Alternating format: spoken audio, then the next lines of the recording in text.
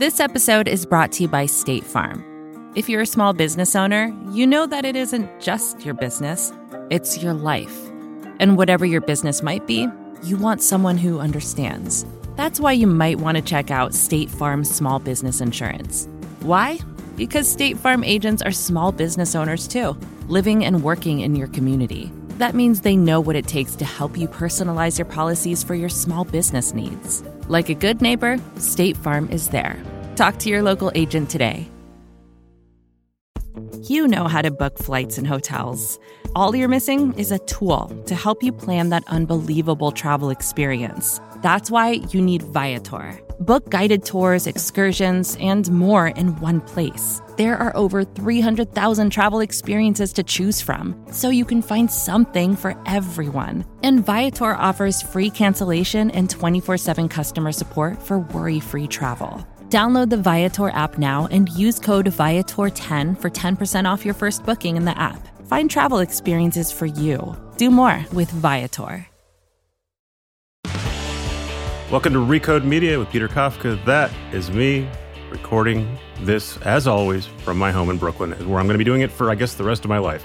But it's not so bad. Sometimes I get to talk to W. Kamau Bell, who's also apparently at his home. Welcome. Oh, thanks for having me. Good to see you again.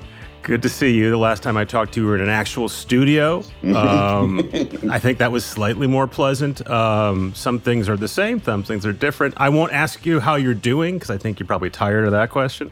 I have a variation on it, though. Are you tired? Are you tired of explaining systemic racism to people like me? No, actually, I've really, something clicked over the last couple of weeks that, like, that's actually literally part of my job. Like, I get paid to do that by several sources. Sometimes it's CNN, sometimes it's colleges and universities. Sometimes I just stand on stand-up stages and say what I want to say about it. So I feel like I'm the person who should be taking these questions. So you don't ask the black guy at work or the black guy on the subway, if subways are still a thing. I haven't been in New York in a while. They are technically still a thing. I have not stepped foot in one since mid-March. and I'm not a germaphobe, but I'm going to try to keep avoiding them as long as I can, because the plan seems to be like cross your fingers and hope it all works out. Yes. Hope it goes away is currently the plan we're on. That's the national plan. That's the national plan. Yeah. It's a little more focused in other areas, but even in like California, where we were like ahead of the curve, it sort of has shifted into just seems like it should go away eventually. It's been long enough. I've done bad podcasting hosting here, so I'll back up. If for some reason you're 2 minutes into this interview and you don't know who W. Kamau Bell is, he is a comedian, he's a podcaster, he's a television personality. Can I call you an activist? Are you comfortable with being called an activist? I mean, I accept it. I wouldn't call myself an activist, but I accept it. And we can currently find you, I guess in a few weeks, we'll be able to find you back on CNN on a regular basis, right? Yes, unless the world changes for a third time. Yes, I'll be back on CNN. Fourth, fifth season? Fifth season and going into the fifth season, which is the TV Hall of Fame. Congratulations. Back to the moment at hand, and we'll talk more about TV right now. How do you think the media broadly, and it means a lot of things right now, has done covering everything that's happened since Memorial Day? I mean, broadly, it's hard to know. Do I know enough of the media to know broadly?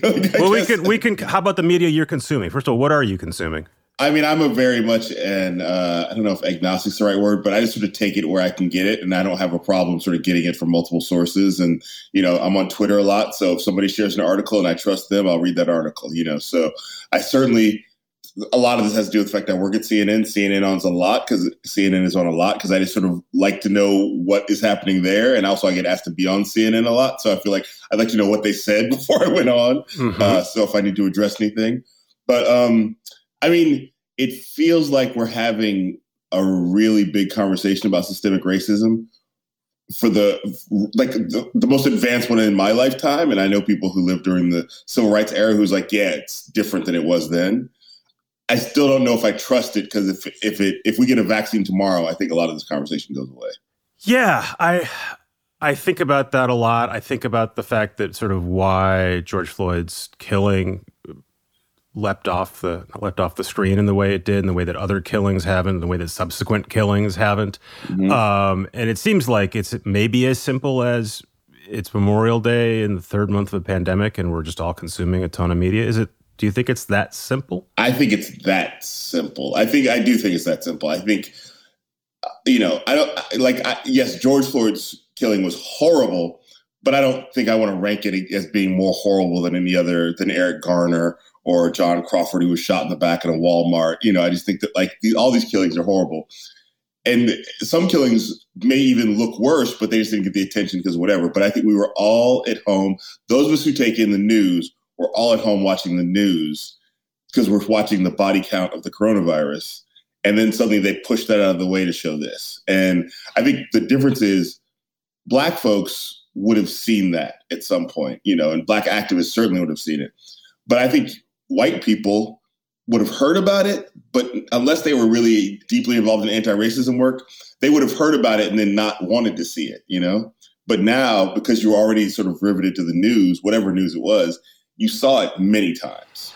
My memory is addled for a bunch of reasons, but the way I recall the first couple days, sort of Memorial Day and the first couple days after, in my mediaverse, we were all focused on Amy Cooper. Mm-hmm. And the birding incident and her dog and Christian Cooper.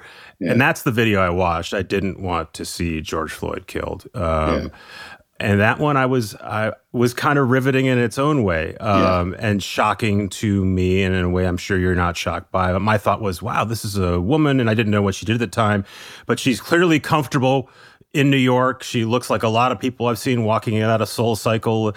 And she seems unwell. I don't want to diagnose her, but I thought, wow, regardless of how unwell or well she is, the fact that she could readily call upon racism as a threat because she was upset about her dog was shocking to me. And that was sort of my shock for the first couple of days. And George Floyd didn't show up in my world for several days after that. And I don't know what to make of that. It's interesting to me.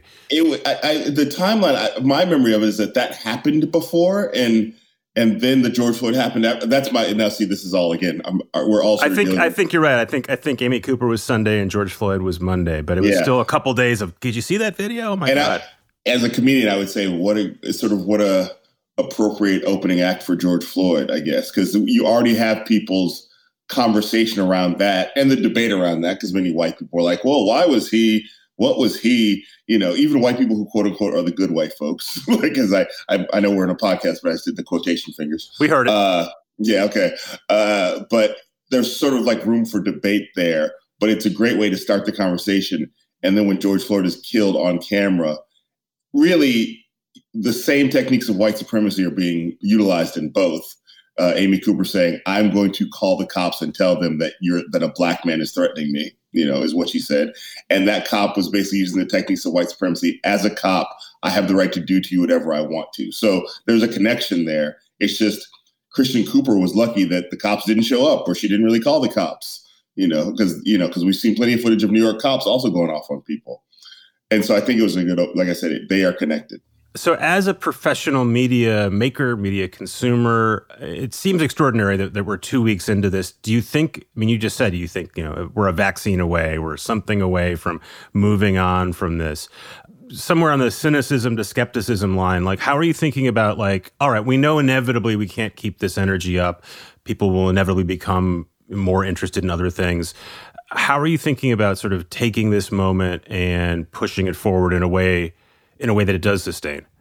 Well, as sad as it is, I think the movement got more energy after the killing of Rayshard Brooks in Atlanta. As sad as that is, that it takes but I think, because I was sort of it's been 2 weeks, it's almost 3 weeks. And I don't blame anybody for being I've protested enough after 3 weeks.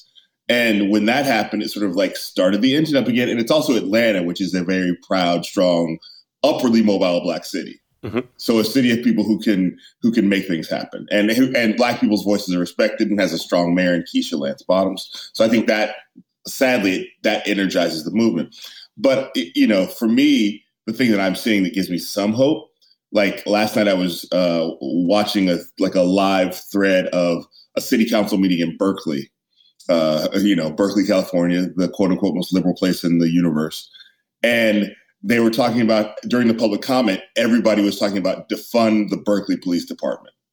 Now, the Berkeley Police Department does not have the reputation of the LAPD or the NYPD or the cops in Ferguson. And yet the people of Berkeley were like, we need to defund this police department too. And so that's the thing that I think leads to change, is that the energy that is in the streets goes into local politics. And that's the thing I think is possibly going to happen, because the abolitionists and the defund the police movement has been working on this for years. So it's not like they don't have a plan or talking points or a strategy. Have you thought back to the Me Too movement, which is now 3-ish years old, nearly 3 years old, and sort of looked at what happened then and how that conversation has and hasn't continued, and thought if any of that's applicable to what's happening now?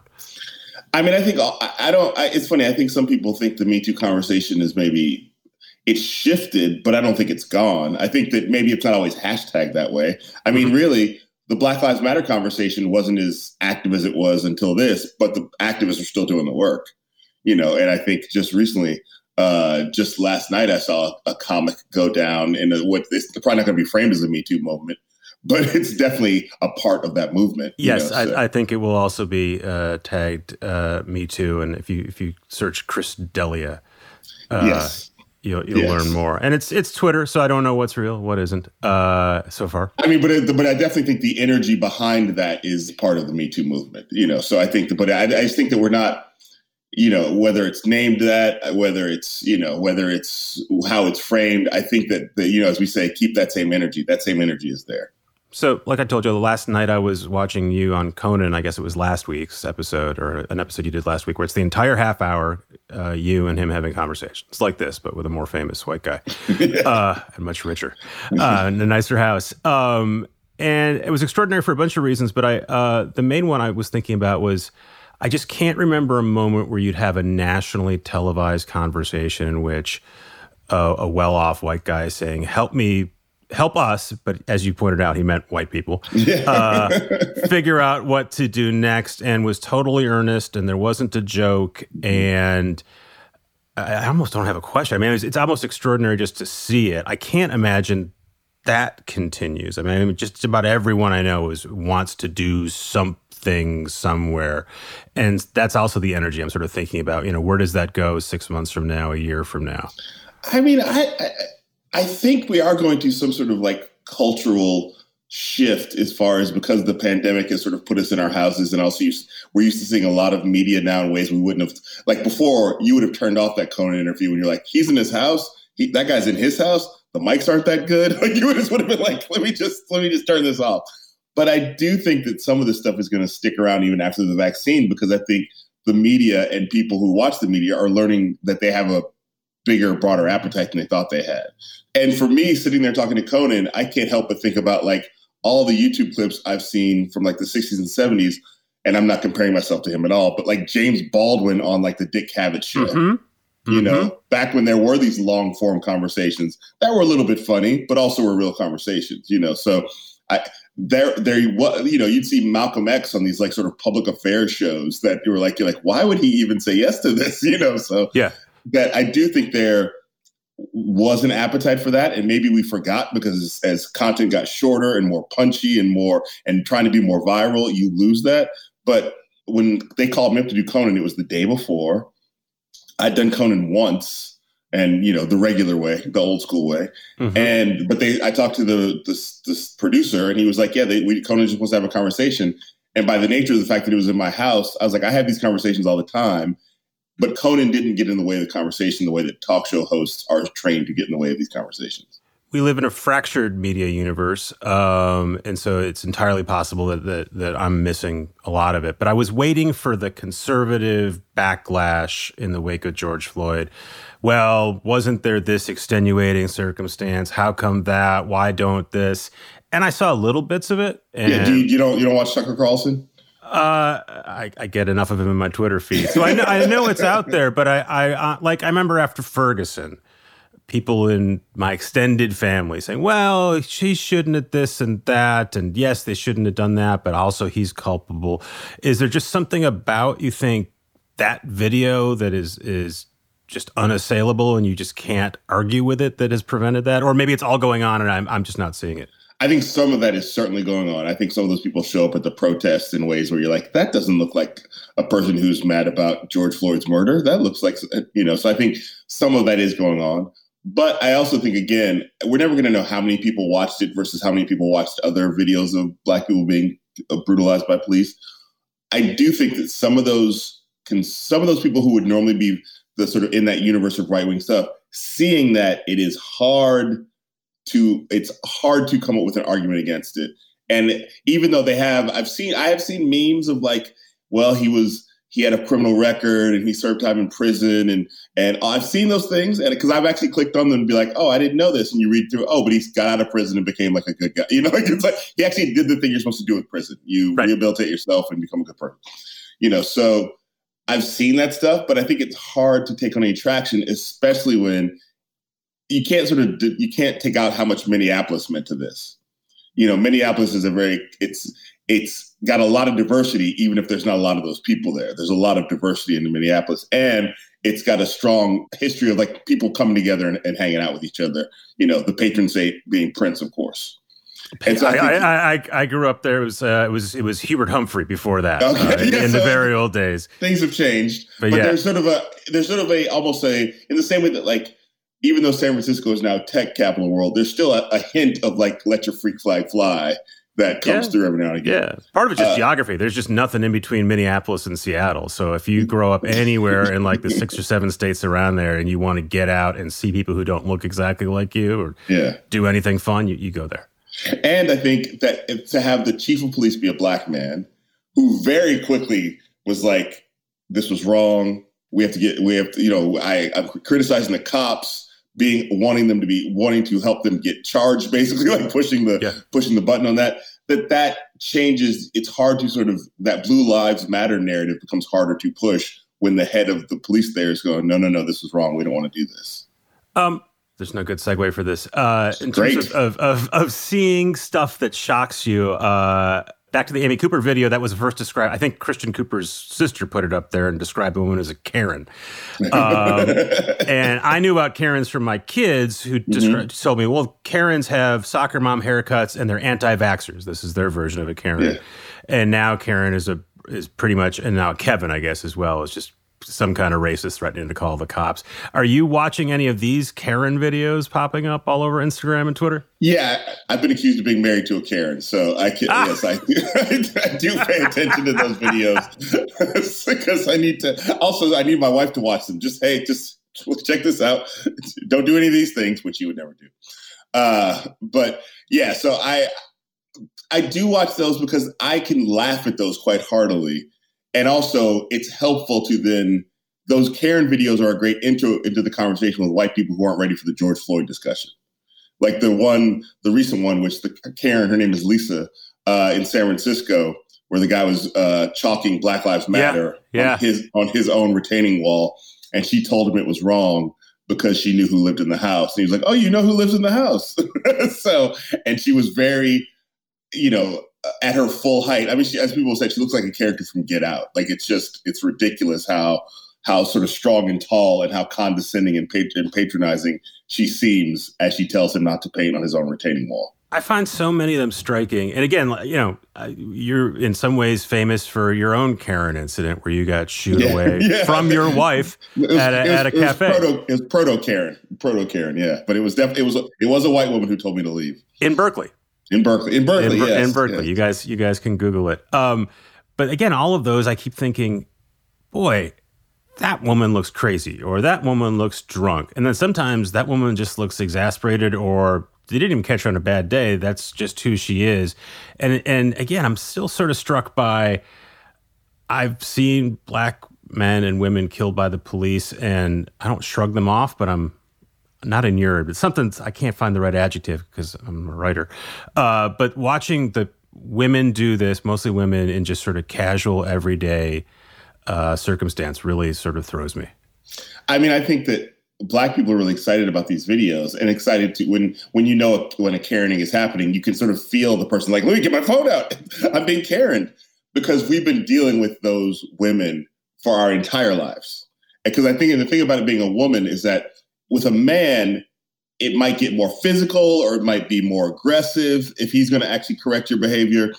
And that becomes sort of like, if two people are being aggressive with each other, it's hard to tell who's who. Mm-hmm. But with that, there's just an underlying, like, I'm in charge of you. And no one's bumping chest. So it's not that thing. It's just, look, we all know that. We all know that I outrank you. Yeah. We all know that that I'm as I say, the assistant manager of the world. And I'm here to correct your behavior. And the thing about it, a lot of those are Democrats. I think that's the other thing. It's like, this is not some sort of right wing behavior. A lot of those Obama voters who would have voted for him for a third time, as people say. And the underlying thing is like, I know I'm not a racist. So if I'm critical of you, it must be you, because I'm not a racist. There is one of those that has someone who looks a lot like my mom, or reminds me of my mom. And I'm not quite clear what happened, but apparently there's a traffic incident. And then at some point she must use the N-word because she's being then trailed to the police station by the black woman holding the camera. And the woman knows she has screwed up at this point, but she's locked into it. She's like, I just got to go. And can't you just leave me alone? I just want everyone to get along. Yeah. I've been watching I'm doing all the right things, and I'm sorry I slipped up in this terrible way, but please just stop. No, it's too late. And yeah, it's too late. And again, I don't know, it says a lot about me, I guess, but I have empathy for that woman. I mean, I think that's great that you have empathy for her. Now go get her and talk to her. Mm-hmm. Like, I think your empathy is actually sort of well-founded, and I think that's one thing we need is for white people to feel like they are connected to other white people, even the ones they don't know, the same way that black people feel like we're connected to every black person on the planet, even the ones we don't know. Especially black Americans feel like we're connected to every black American. Like I see Rayshard Brooks, I'm like, I don't know him, never met him, but I'm like, oh, damn it, And I think white people, the reason why these Karening things keep happening is because white women who are in the middle of it aren't thinking about the other Karens out there, even though they've watched those videos and probably made fun of those women. That they go, well, I'm an individual. And it's supposed to go, I'm another white woman who's correcting a black person's behavior. There's one I saw, again, kind of looks like my mom with an accent. And I think it's an Asian person holding the video. And the woman's saying, I don't care about your Facebooks and your Instagram. She knows what's happening. And again, I think she's kind of locked in at that point. Like she has to go down that path. Yeah.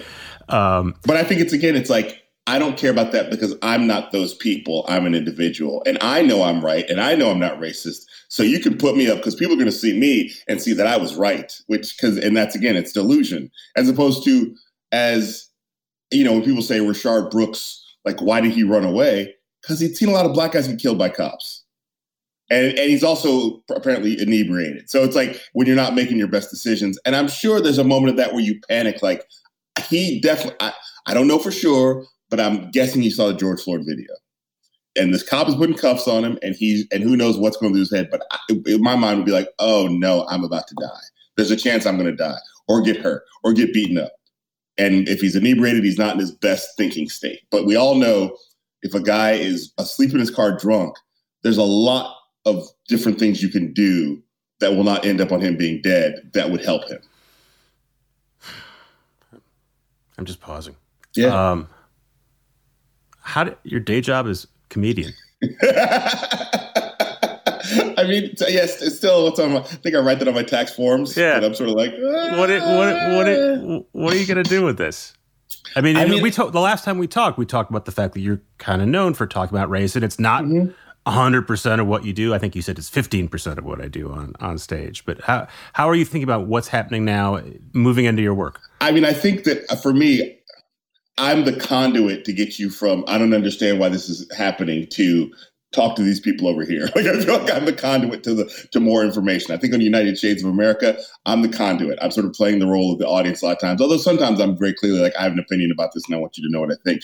But I'm the conduit to get you to the right information as far as I'm concerned. Like, I don't, and the way I do that is because it's funny, or it's a little bit funny, or it's personal, or I start crying. I think for me, it's just about like expressing whatever emotions I feel at the time. And I think on a basic level, a lot of this stuff, even when it's painful, makes me laugh because it's so absurd.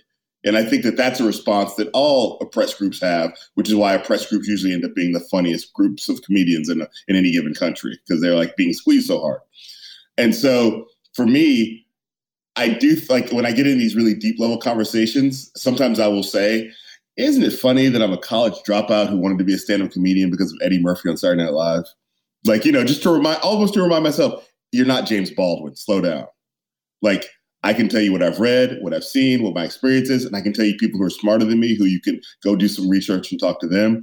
But I always have to sort of make sure I'm not centering myself I'm not Ta-Nehisi Coates. We're going to take a very quick break so we can hear from an excellent Recode Media sponsor. We'll be right back.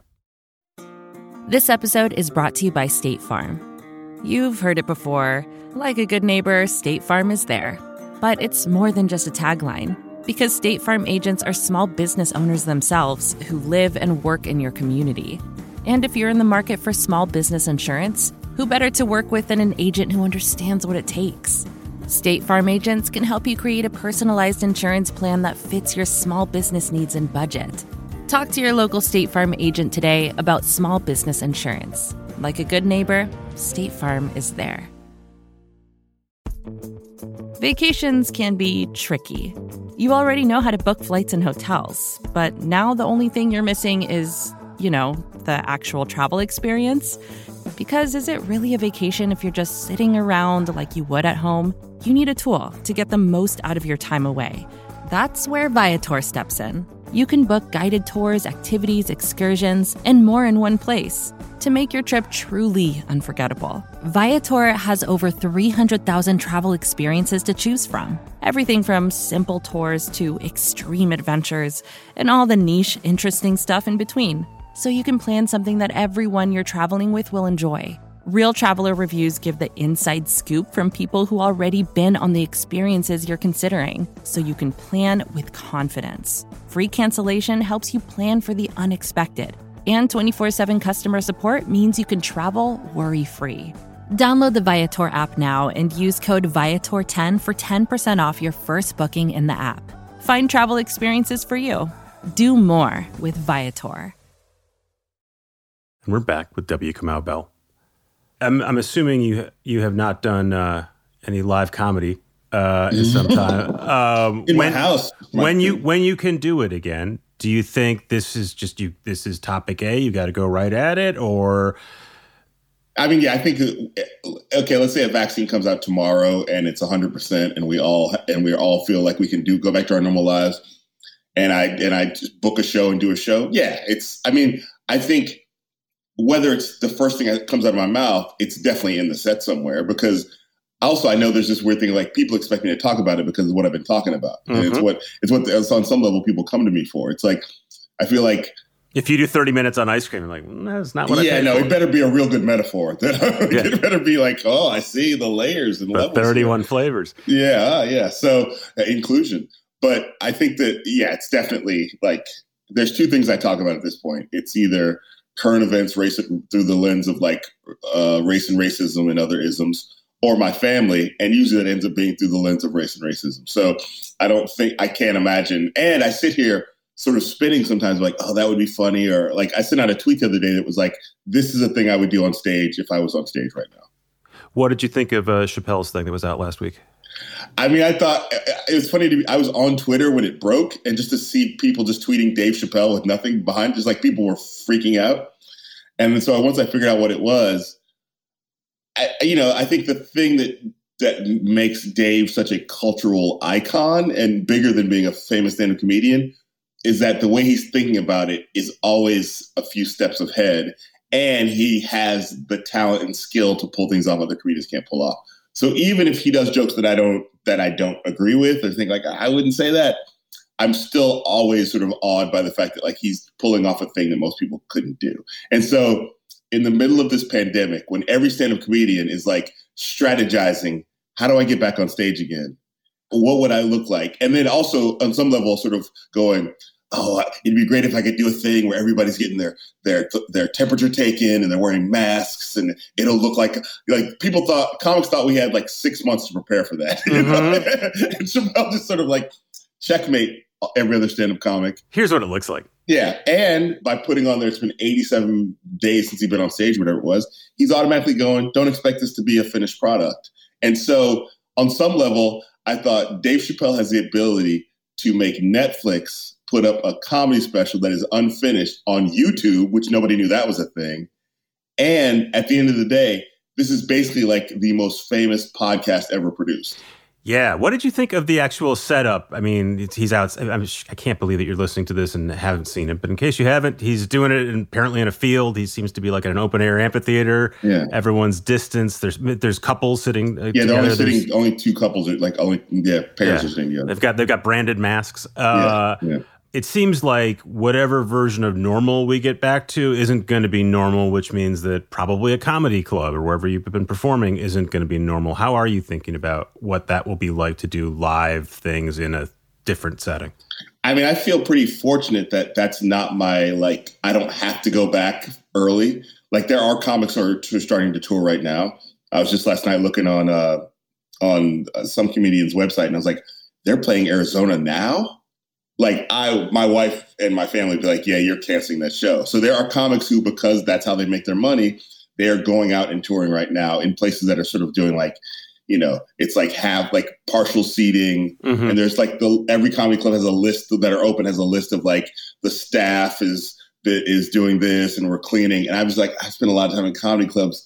Cleanliness is not usually the number one thing they're known for. No. I also, on the audience side, none of that sounds fun. That does not sound like a fun night out. I get that you want to get out of your house. I'd be a long time before to me, it sounds like an anxious night out. And they're saying we're only sitting, because in comedy clubs, usually they'll sit people at tables where they don't know each other. So it was like, we'll sit people, you won't sit with anybody other than who you were with. And I'm like, do the germs know that? I just don't understand. So for me, I feel fortunate that, I have a couple more seasons of United Shades that I get to do. A lot of the gigs I used to do live, they're now saying, well, you can do them on Zoom, and so it's there's just a thing that a lot of the lectures I used to do. I feel fortunate that I don't have to be the first one out there. You can wait it out a little bit. I would not want to be in that position. I would not want to go. I personally would not feel comfortable going to Arizona to do stand-up comedy. Although I don't normally feel that comfortable going to Arizona to do stand-up comedy. Apparently, there's a comedy scene there. There's good comedy clubs there. I think I've been there once or twice, maybe. But yeah, so I just think that I think stand-up comedy. I mean, think big touring arena acts who sort of need to play. They can't play a half full arena. They need to sell out the whole arena. I don't know when we get back to that, or if we get back to that, Yeah, or the my version of comedy is a small place where everyone's jammed in together, and I don't want to do that either. I don't. Yeah, I think that there is going to be a natural evolution here that I don't think we like. To me, it's great that the big comic to break out of this moment isn't somebody with a special. It's Sarah Cooper doing the lip sync Trump videos. And I'm like, that's she's a funny, that's the evolution. How can I do something relevant and funny and instant in my house? And we've been waiting for that sort of breakout thing to happen. I mean, there's the super dumb versions of it on YouTube, but she sort of has elevated it. It's really because I think she's clearly funny. It's not even her tweets where she's not doing that is this is a writer. This is not somebody who's just sort of taking this lightly. Do you know anything about her? I mean, I know a little bit about her. Do you think she will always be doing the pantomime, or do you think she has to stop doing that at some point and go, no, I do more than lip sync? I mean, I think it's currently it's the hit single, so you got to play the hit single until you write another song, but I do think that having followed her for a while now, she's funny without the pantomime, and that will evolve into something else. But I think that my hope, because she's a woman and a woman of color, is that Hollywood looks at her as more than just a pantomime person. I think that that's the thing that it becomes a little bit are you just going to try to squeeze this for the next year of pantomimes, or are you going to invest in her in long term? And that's as much connected to this white supremacy conversation as anything else. This woman of color is sort of emerging in this moment. Are you going to help her last beyond the moment, or are you just going to squeeze what you can get out of this moment? Maybe both. I mean, I hope it's both and, because as a dad who's got 3 kids and a wife, I'm always looking at both sides of this. That's really funny. Do you have a good agent? That's powerful art you're putting out. Does your manager call you back when you call them? I'm looking at both sides. I keep thinking, boy, it'd be weird if she's not on SNL, but then there's actually no reason to think that what she does would transfer necessarily to SNL. I don't know. I actually think it's she's clearly a good writer, knows how to play characters. I mean, the fact is, nobody would look at her and go, "That's Trump," Mm-hmm. And for my money, it's just make her the person who plays Trump on SNL. I think that becomes about the imagination of this institution. And again, this is all connected to white supremacy. And it's like I said on Conan, people get scared by that. But like Lorne Michaels is an old white guy. And so whatever, it's about his imagination for SNL on some level, or somebody's ability to sell him on a new thing. I remember they did a video on SNL of Leslie Jones auditioning for Trump. It was a whole like sort of like, she's like, I'm going to start, I want to play Trump on the show.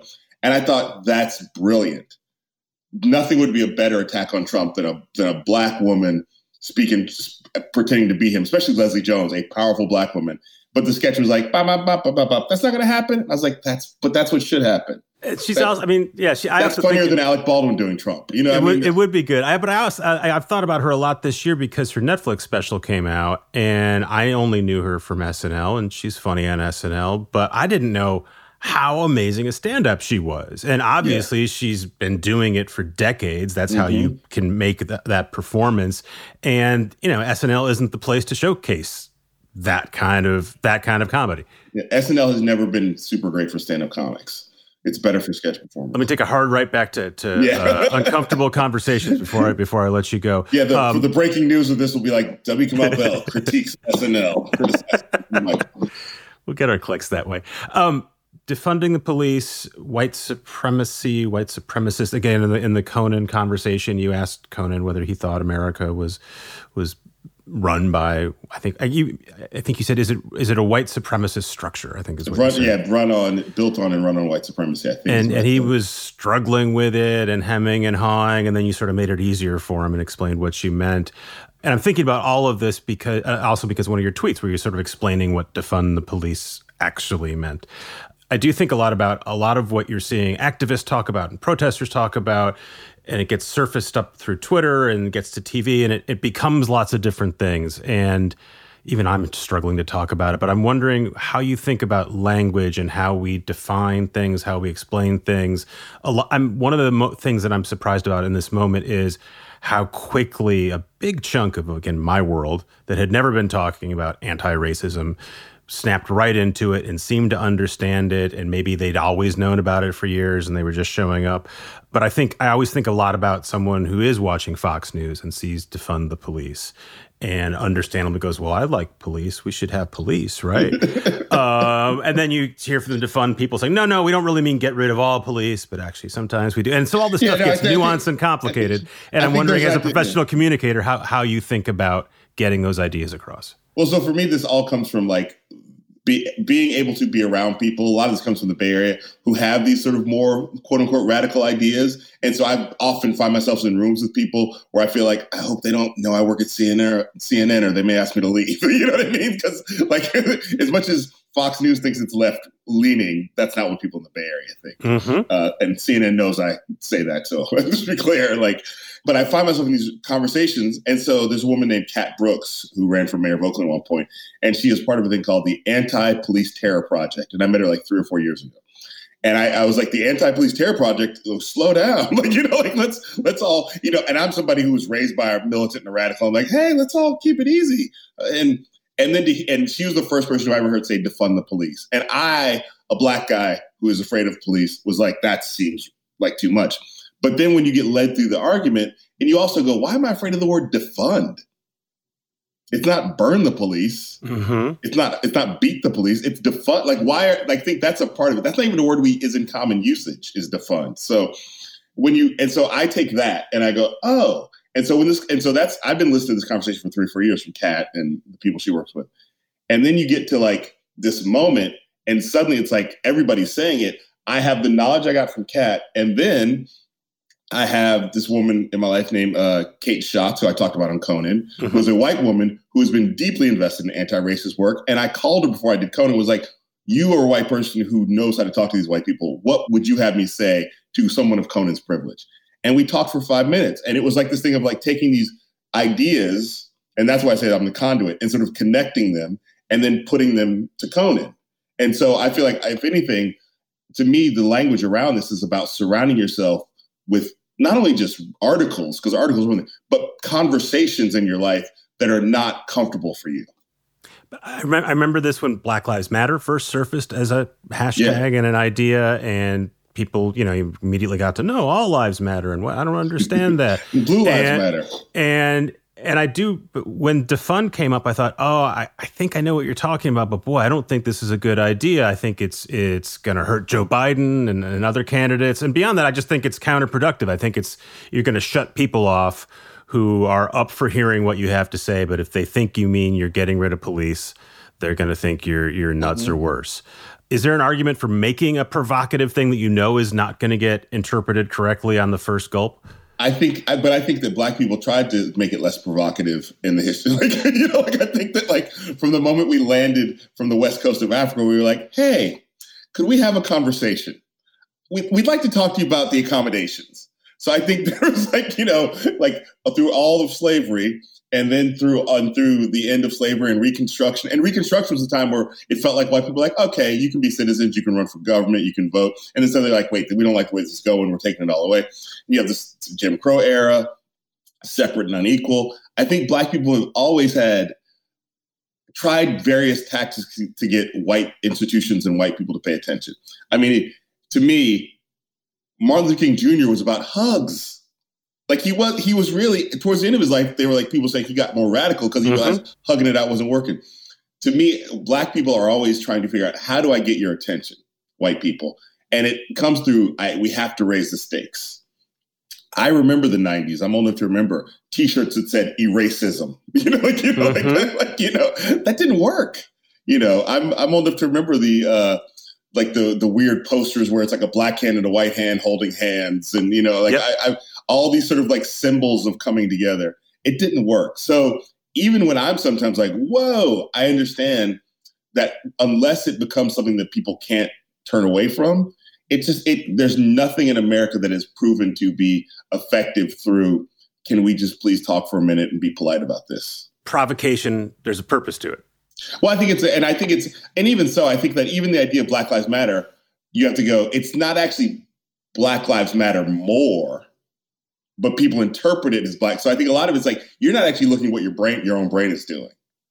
If somebody says Black Lives Matter, why are you triggered by that? And I get that people are, and I understand, but it's actually what's happening in your brain. It's not what's in the words. And defund the police is another thing. I get why people are but it's not what Ice Cube said. It's not fuck the police. Yeah, you can say that on this one. I dug that on Conan. You're like, I can't say that. Yeah.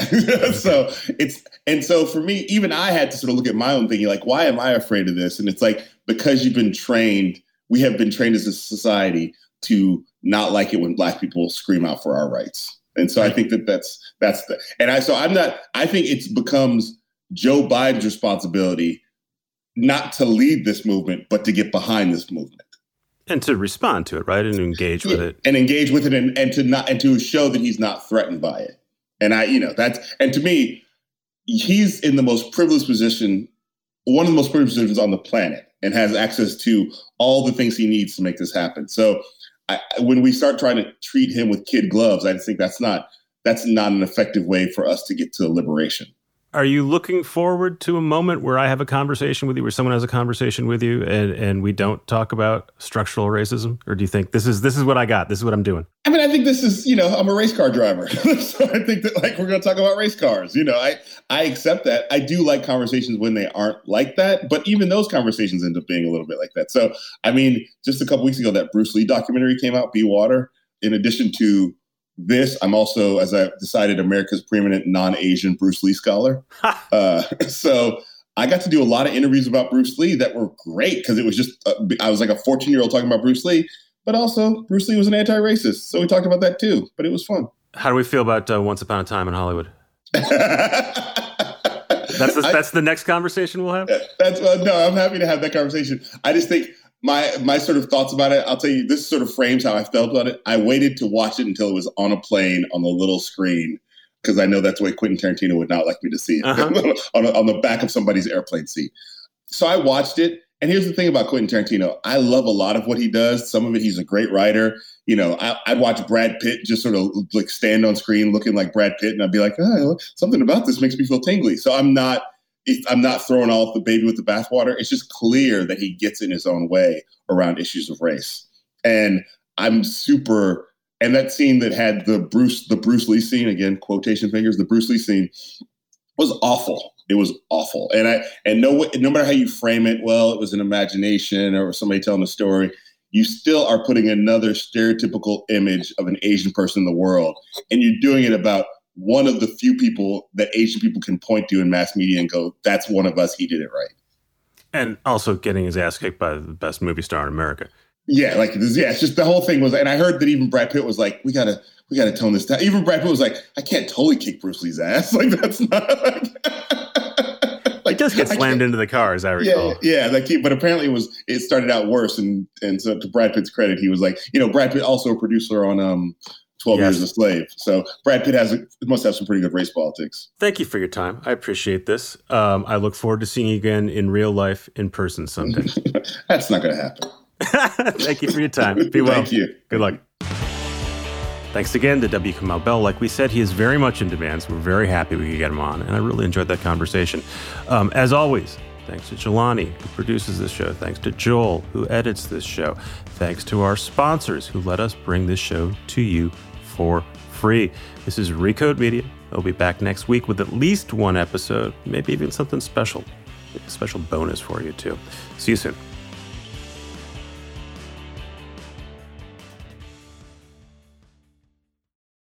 Canva presents Unexplained Appearances. It was an ordinary workday until... That presentation appeared out of thin air. Also, it's eerily on brand. Wait, did that agenda just write itself? Words appear, making this unexplainable case... Unexplainable? It's Canva's AI tools. I can generate slides and words in seconds. Really? The real mystery is why I'm only learning this now. Canva.com. Designed for work. Support for this show comes from Wix Studio.